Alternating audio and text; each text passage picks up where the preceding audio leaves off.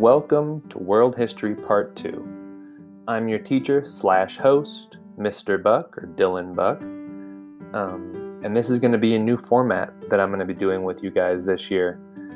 I'm creating weekly podcasts that work to tell the story of world history while we're also learning the reading and the writing and making connections and all the other stuff that goes along with it.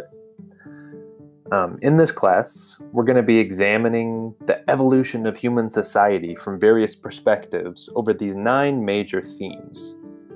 The first theme being the Renaissance, second being the global age of exploration, third, the Enlightenment, fourth, the Industrial Revolution, fifth, the age of imperialism, sixth, World War I, seventh, totalitarianism, eighth, World War II, and ninth, the Cold War and beyond.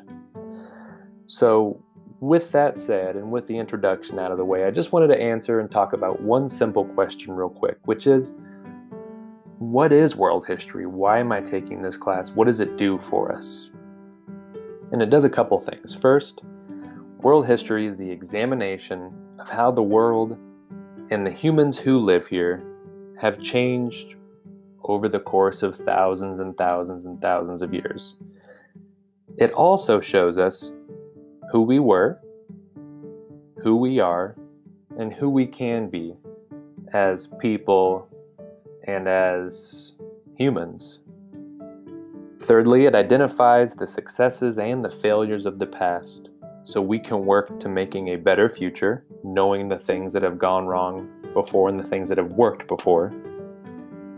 And finally, it connects us to our community, our family, our ancestors, and every other person who was, is, or will be on this planet that we call Earth.